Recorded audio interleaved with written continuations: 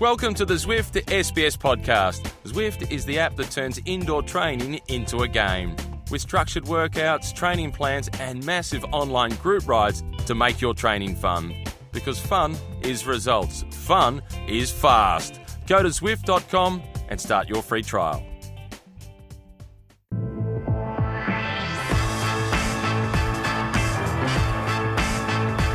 Bonjour, and welcome to the Zwift Cycling Central Podcast for another look at the world of cycling in this time of the COVID-19. Joining me is Dave Mackenzie. How are you, Dave? I am well, Christoph. I've changed rooms. I've been relegated to my daughter's bedroom. My wife's in our bedroom. The kids have demanded that they have the lounge room to themselves.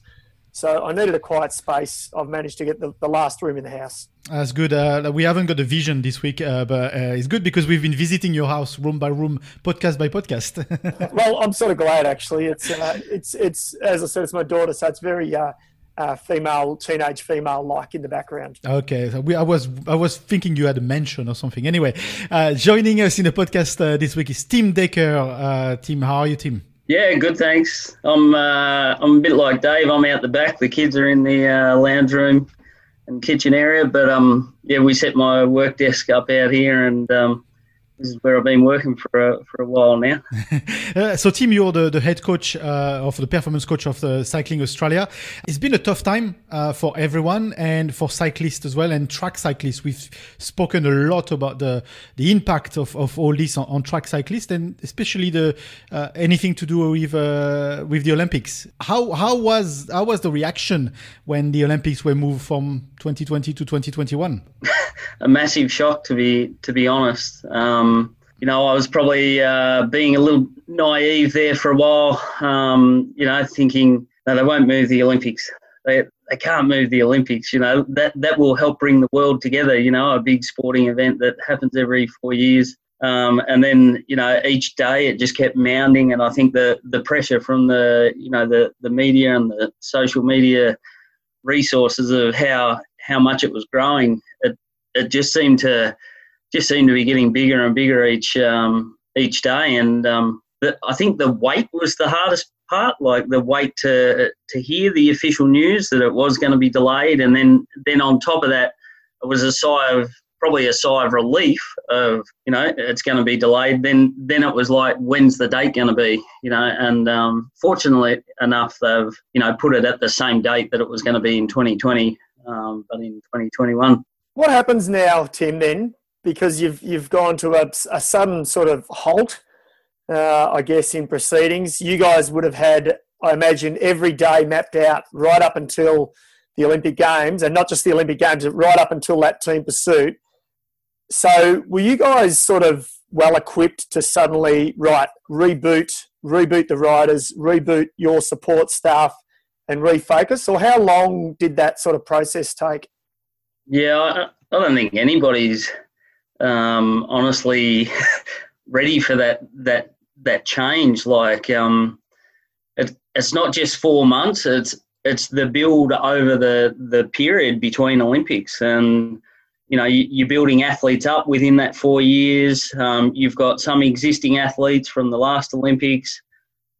Some athletes that see this Olympics as their last Olympics, for example, and might be moving on to a different career or a career within cycling. And then you've got some of your endurance athletes, for example, thinking about the future and going into road professional cycling. So I don't think anyone could be prepared for that. Having said that, I think most of the squad have handled it pretty well. And look, I'll probably only speak for the endurance, but most of those have handled it well now. The initial shock, there was just a time where we had to let them, if they didn't want to ride their bike, well then, don't ride your bike at the moment. Just try and, take on board what's happening. And then eventually we got to a spot where, and it's where we're at now, and most of the enduros are in a really good spot. They're actually riding their bike for the love of cycling. So we've reset now, and we're working through what our plans might look like towards 2021. But they've got a little bit of freedom at the moment, which was the idea from us, and they've taken that, and you can see that they're clocking up some good kilometres. They're enjoying their riding.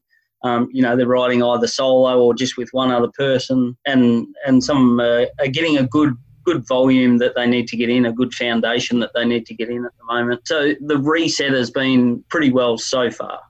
We talked a lot actually previously in the different podcasts and stuff we've done online about the mental health and what the impact all this has mental health. What you're saying to us is maybe this could be actually good because they are getting a bit more freedom in their head, and maybe there's some positives that would come out of this. I think it's a little bit of a potential reset. Yeah, the time span has opened up again. The pressures of the athletes wanting to perform doesn't change, but the way we've approached it is to open their mind up to, hey, right at this point, you need to ride your bike because that's what you love. That's what you fell in love with when you were young. Like think back to when you were a kid and you just wanted to go for a ride and you didn't care how far it was, and you enjoyed riding up a hill or down a hill, or what were those things that really kept you or brought you into the sport. And so that's the way we've approached this part. And over the last month, we sort of started this at the start of April, and we've had a pretty good month of training. Like, there's not saying they're ready to go and ride a 3:45 TP or whatever, but they're in a good place. They're riding their bike. They're challenging themselves.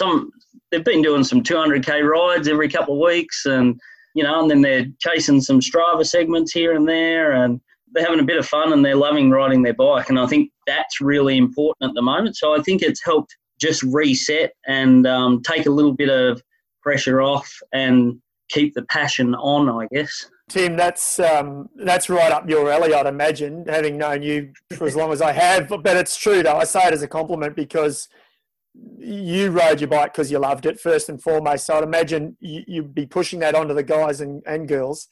But let's just go back now, and I'm interested in your take on this. So the World Track Champs, it probably wasn't the results that you guys wanted. I think that's fair call to say.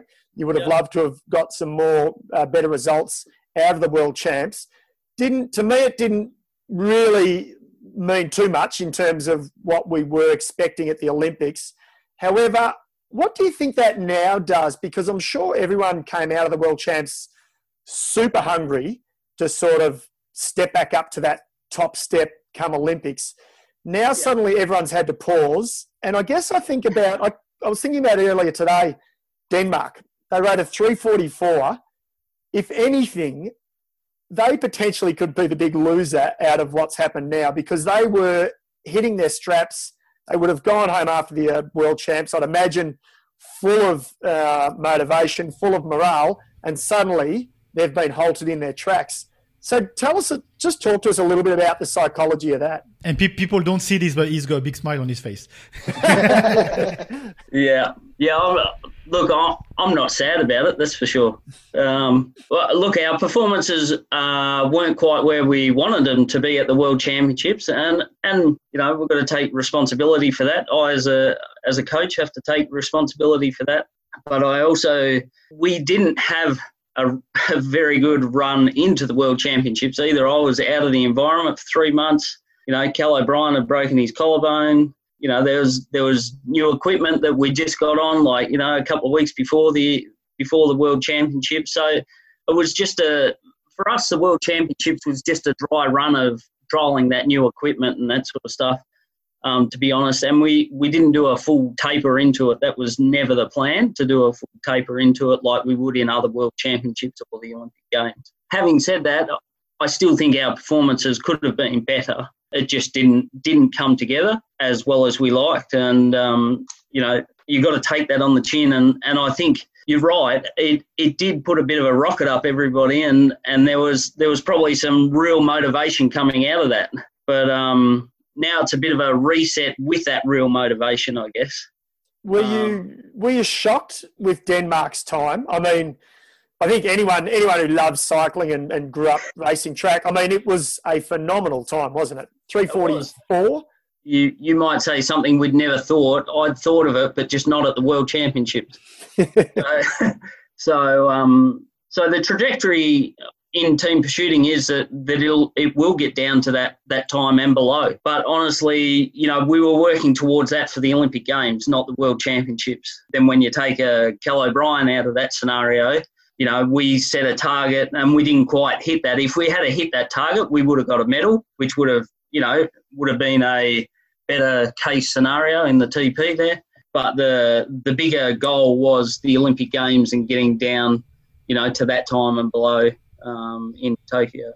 What's the day-to-day for you guys now? The roads are closed, but velodromes, are they closed? Can you still train? What's the process on the day-to-day basis? Yeah, so all the athletes are set up with a gym at their home, pretty basic. So they're utilising that as a needs basis. In South Australia, we can train on the road, so they're out on the road or doing a bit of ergo Zwift sort of sessions. A couple of the guys, they ran a Zwift session a couple of weeks ago, which is good. So that's getting them interacting with some other people.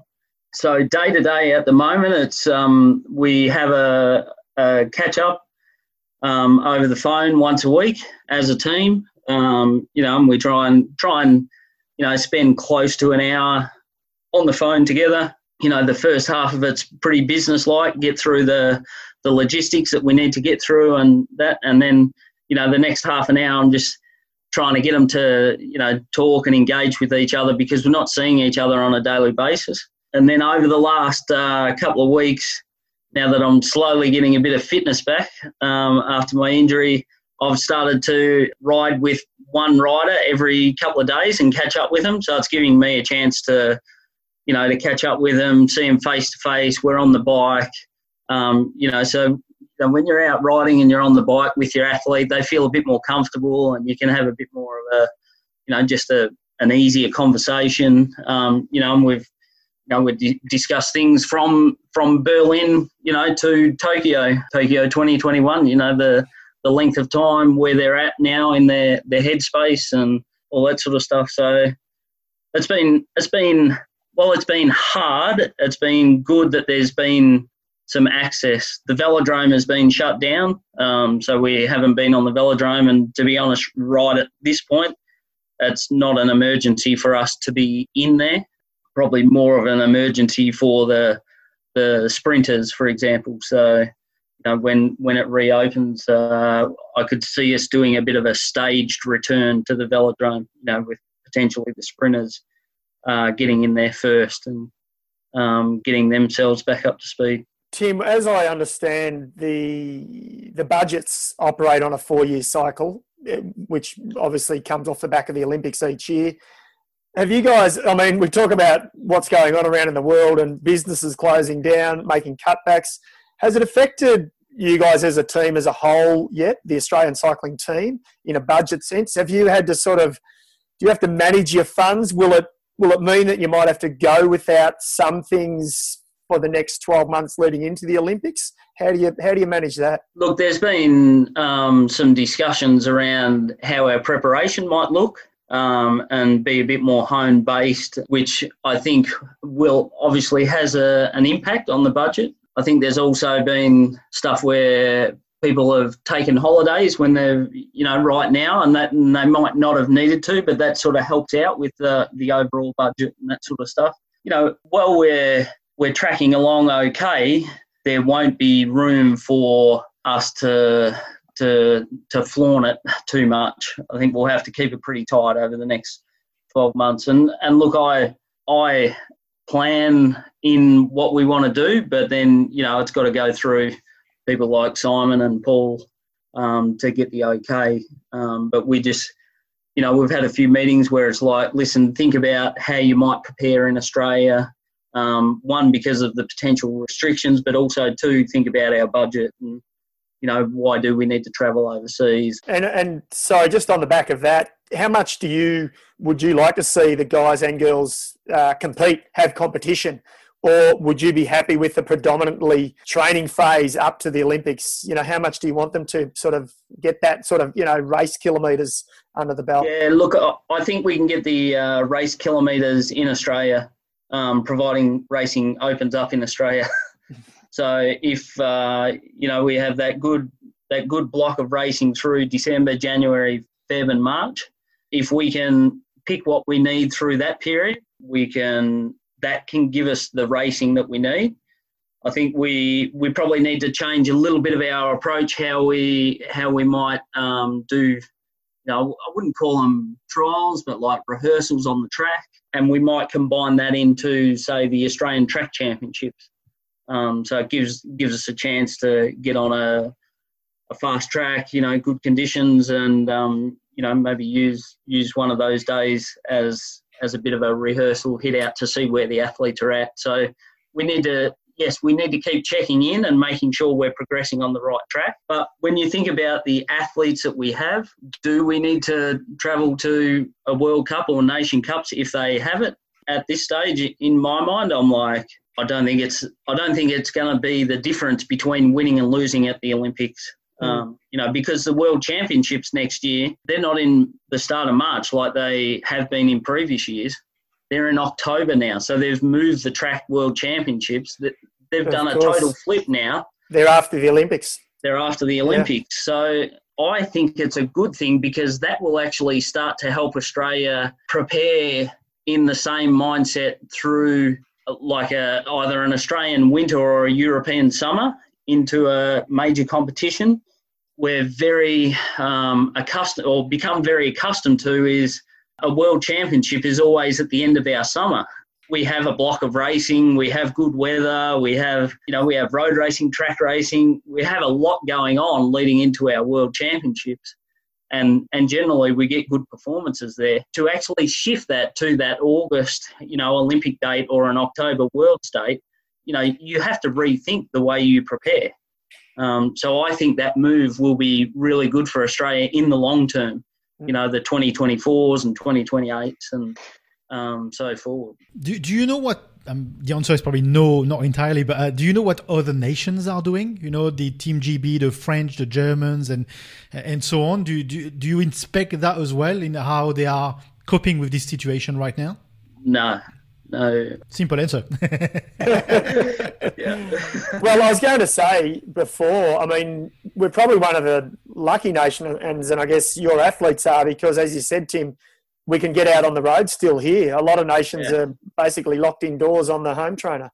Yeah, that's right. We have been pretty lucky. And I think you could use either to your advantage. So if you were locked indoors, you might change that phase of the prep and say, rightio, for the next 3 months, we're just going to work on developing power over 6 minutes, for example, and bring it back to 4 minutes, So we'll just be doing ergo sessions, and we'll do 3 ergo sessions on Zwift, and then we'll do 3 where we do specific efforts, and then, when they can get on the road, they might go into a road phase. So it depends on the coach, the way they look at it. In this scenario, I think it's about adapting and who can adapt to their situation the best, and who can actually get the athletes involved and believing in what they're doing. I think that's key to the situation that we're in at the moment. Tim, we heard we've heard the UCI have made a number of changes with the track calendar over the 12-month period, just sort of in the last few months. I guess I want to pick your thoughts on, as a person who's obviously very passionate about track, is this an opportunity now with COVID-19? Off the back of this, I see this as a great opportunity now for the UCI to really try and relaunch track cycling. And I think you know where I'm coming from, Tim, in terms of the carnival track racing that we grew up doing. And I know can be done in every country, but it really has died off. And I think track cycling is such a great sport to watch, whether you're there or even as a TV spectacle. So do you see that this is a great opportunity now for the UCI to actually go, okay, let's actually put a little bit more into track cycling? Because let's be honest, they've really put a lot into road cycling and almost forgotten about track as a poor cousin in the last probably 10 years, I'd think. Yeah, that's an interesting one, isn't it? Because there is no reason why track can't be just as much a spectacle as road. I think the win that road cycling has over track is it's easy accessible.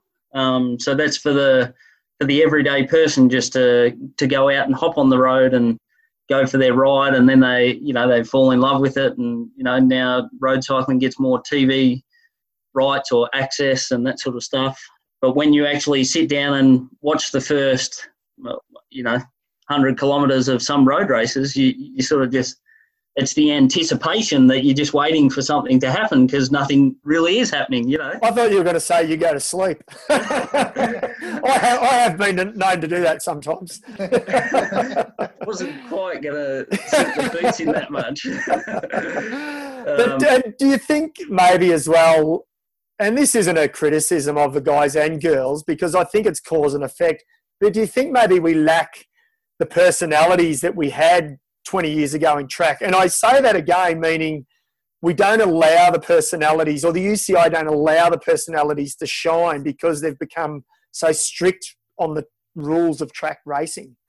Yeah, it has become very strict, and you don't win, and people sort of think you've underperformed sometimes. So that has taken that element of the showman out of track cycling, and it's become, across all sports, they've become a lot more serious, and therefore if there is a showman, sometimes it's taken that he's not a professional because he's not giving 100%, or he's just he's waving to the crowd, showing off and that sort of stuff. And I honestly think there's an element of, and the UCI are trying to reinvent track cycling a bit. So they've gone to nation cups, and then they're going to have these TV staged track cycling classics. Yeah. So they are making an attempt. Yeah. But it's the attempt that needs to happen also underneath that to make sure that we're still attracting the juniors into the early seniors, that they're putting into track cycling in their countries as well, so that there's carnivals in their country. And then, there's the top tier of World Championship, track cycling classics and nation cups, for example. So, like I said, the bigger challenge is it's easier just to go and do road. Track can become very elitist, because you've got to be selected for a squad, a state team, and that sort of stuff. And you could potentially open that up a little bit more. You can go to the Australian Road Championships and anyone can enter. 200 people enter, and very good point. Very good point. That's true. One or two people are going 1 or 2 laps, but they paid $150 for that entry to do their 1 or 2 laps, and they got to ride with Dave McKenzie or, Simon Gerrans or... I like the sound of Simon Gerrans better than Dave McKenzie. Maybe 20 years ago, but... It was many years ago, Becca, but that's the way, they would still like to, if you were in that position now, they would still like to ride with you, and that would be something that they'd aspire to. On the track, it's like, you can't do that unless you get selected, or you can't do that unless you race at a carnival. So it's a bit of to and froing, and there's a bit of tug of war that constantly goes on, I think. Is the material that you use as well a bit of a, not making it so easy access? The price of a track bike is not necessarily the price of a bike just around the corner here. Yeah, there's an element of that, but you don't have to have the real expensive stuff for track, but I guess, yeah. I was also making a link for myself actually on this. In terms of the material, you guys have selected a certain type of bike for Tokyo. You were pretty set on a certain technology. 1 year is a lot of time in technology. Are you still looking in progressing, making your model change? Is that still going on? It's not. I don't think it's possible because the UCI have a list of all the equipment that you had to register. So that's not changing. You can't change that. And that's not changing now. So that date has closed and it's not reopening. So the only thing it does is opens up more access for people to be able to go and buy somebody else's, front wheel or frame, or for example. So that's where the door probably opens over the longer period of time. So, so anyone, we should be able to go and buy, GB's track bike if we wanted to. Not that we want to. They wouldn't be cheap, I wouldn't think, either. No, they're not. They're not. that budget thing really hit us there. I think that's what opens up now. The door opens up to everybody being able to, and it's probably the way it should be. I mean, it'd be quite boring, but it'd be interesting if everybody at the Olympic Games, had to ride the same bike and same wheels, for example, and the same skin suits were handed.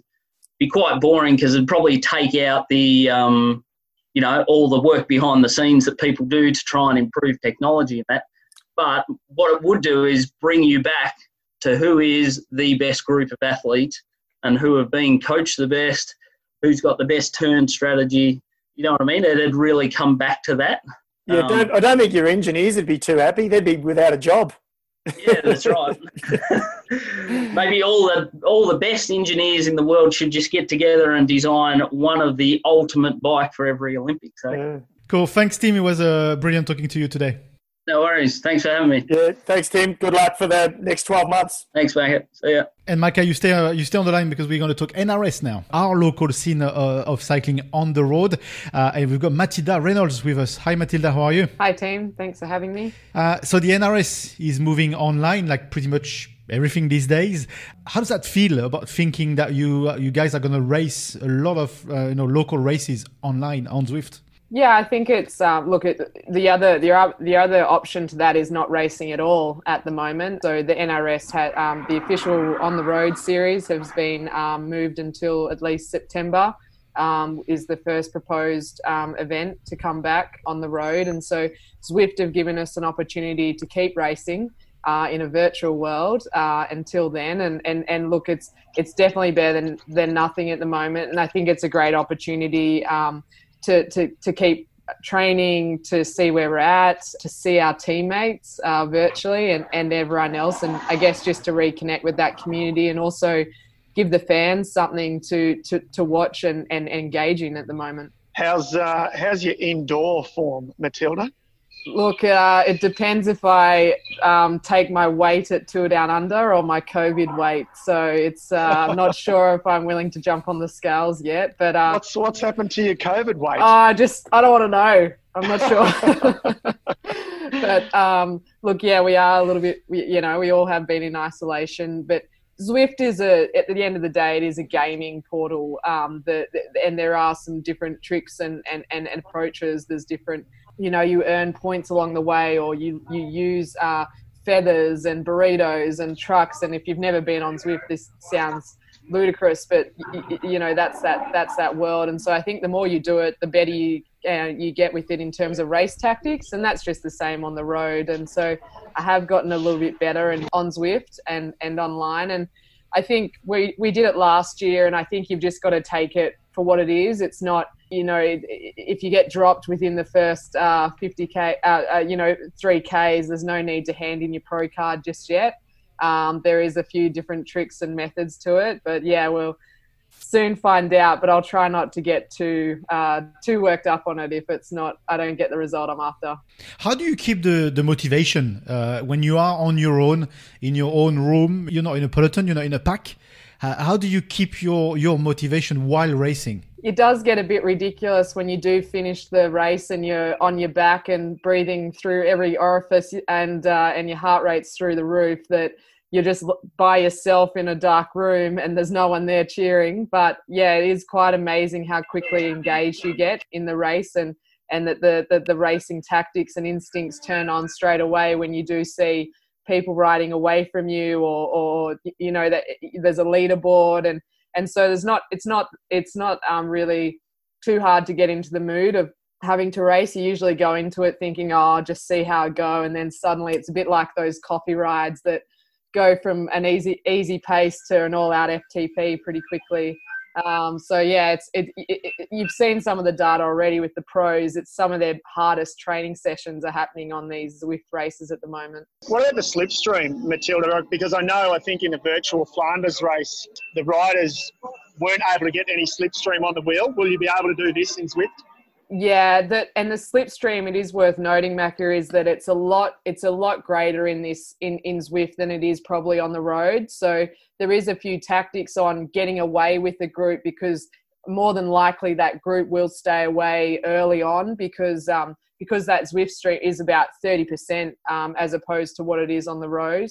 So it is worthwhile having some mates and putting in the effort to stay with that group, because it is very difficult to find them again in the virtual race. So something tells me someone's done a research a little bit. No, well, we did. We had the SRAM series last year, and man, I got dropped so many times and so quickly. I think at the end of the day, it's just a great opportunity to race and to take it what it is. Though it is a virtual world, and you know, a lot of the people that did win on those Zwift races weren't necessarily winning on the road when the NRS season did come back. But it's a great, again, like to see all of our teammates out there, to give something back to our sponsors who are continuing to support us during this time where they're not getting a huge amount of return. And I think just to be out there and having a bit of a goal and an objective for the day. And look, yeah, the training has been a little bit challenging because we don't know when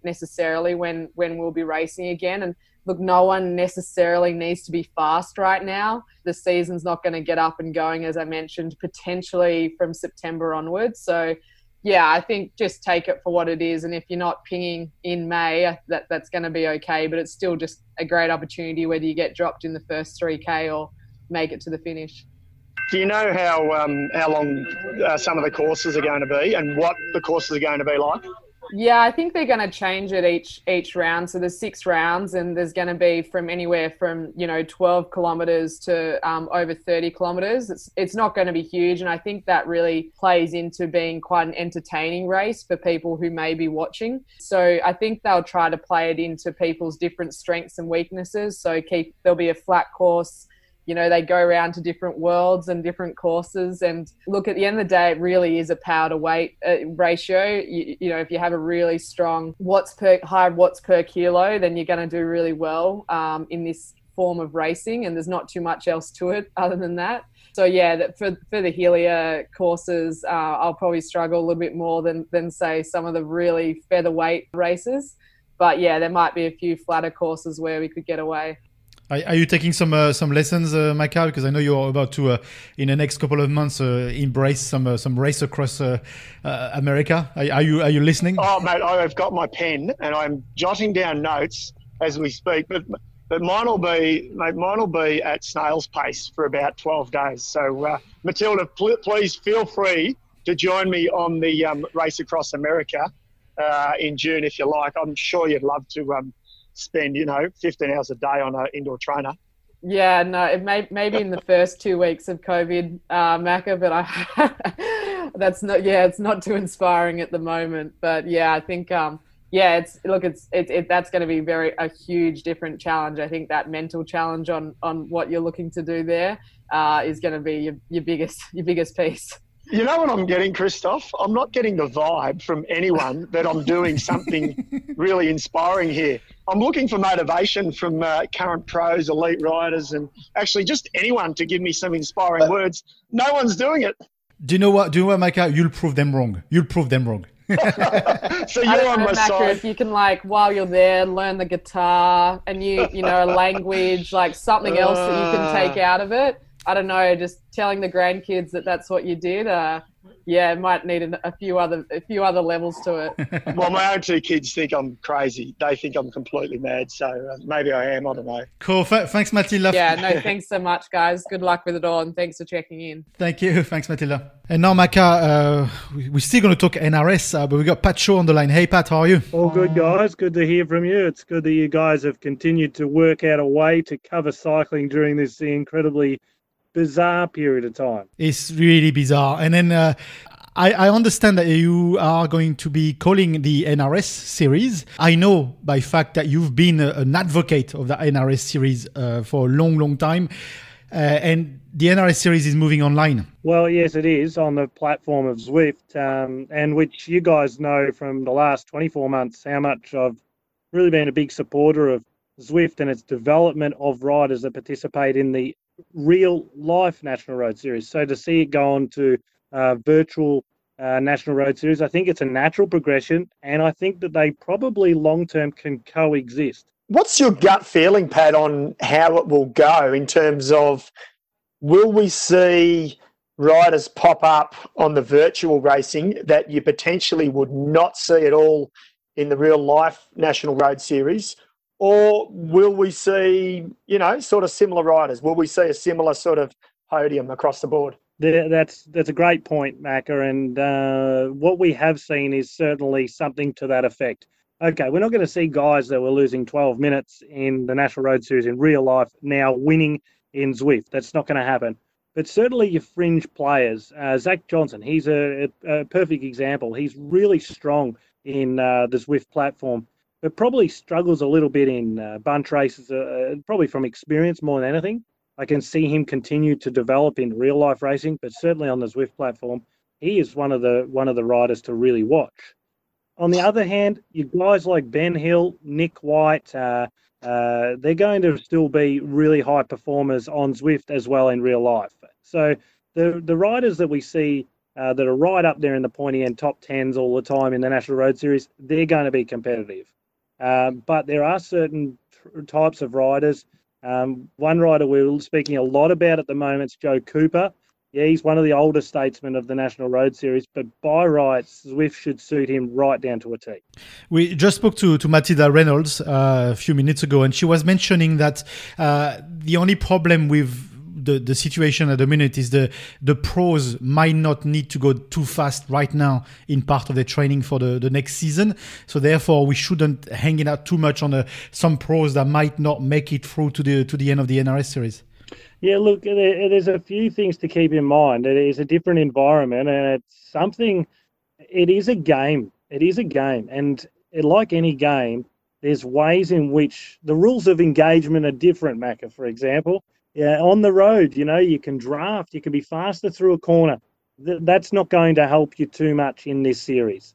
What we will see is impressive numbers across the board, and riders that, as you said, potentially tactically don't stand out in real life racing will turn out in a physiological sense in this series.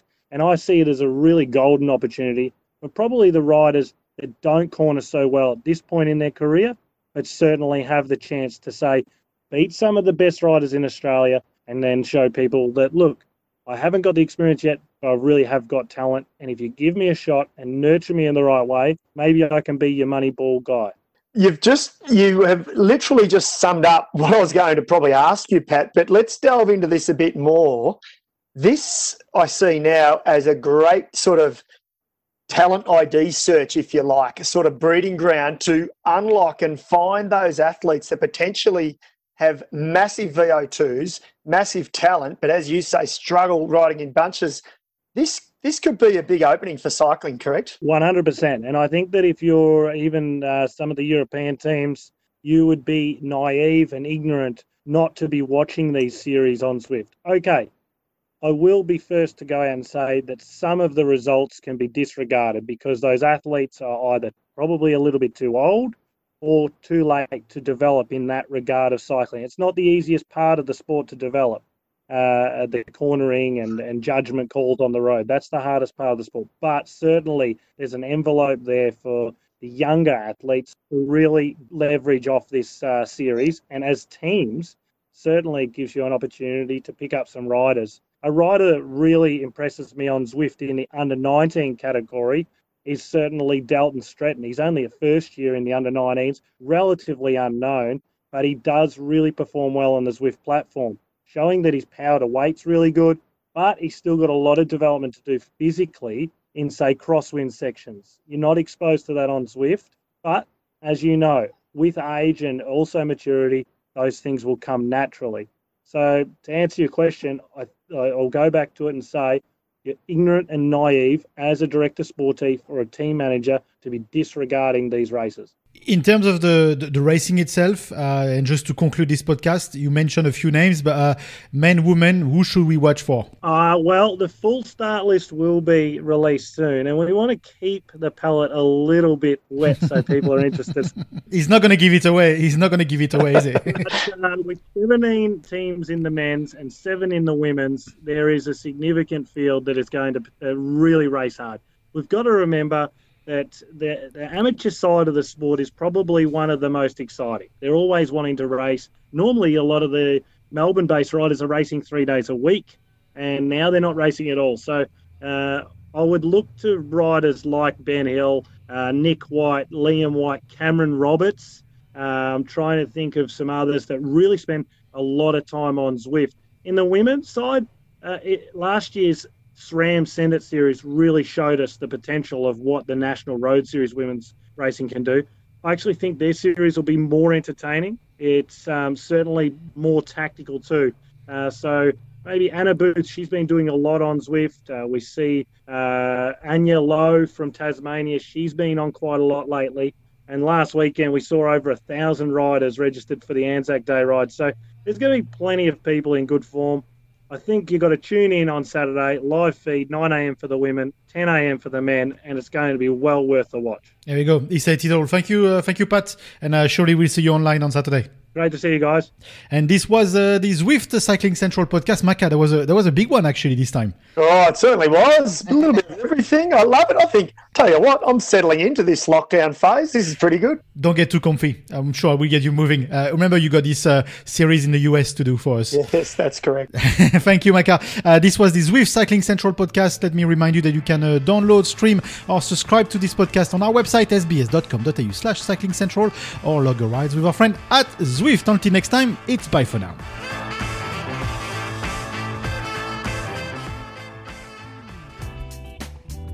Before we go, a quick shout out to Zwift, the app that turns indoor training into a game. Getting started on Zwift is easy. You just need your bike, a trainer, and your PC, Mac, or Apple device. Zwift offers training plans, interval workouts, and a global community. Get strong and get motivated with every ride. Give people a ride on, and you're sure to get one back, as together you enjoy the massive benefits of social indoor training. Go to Zwift.com today and start your free trial.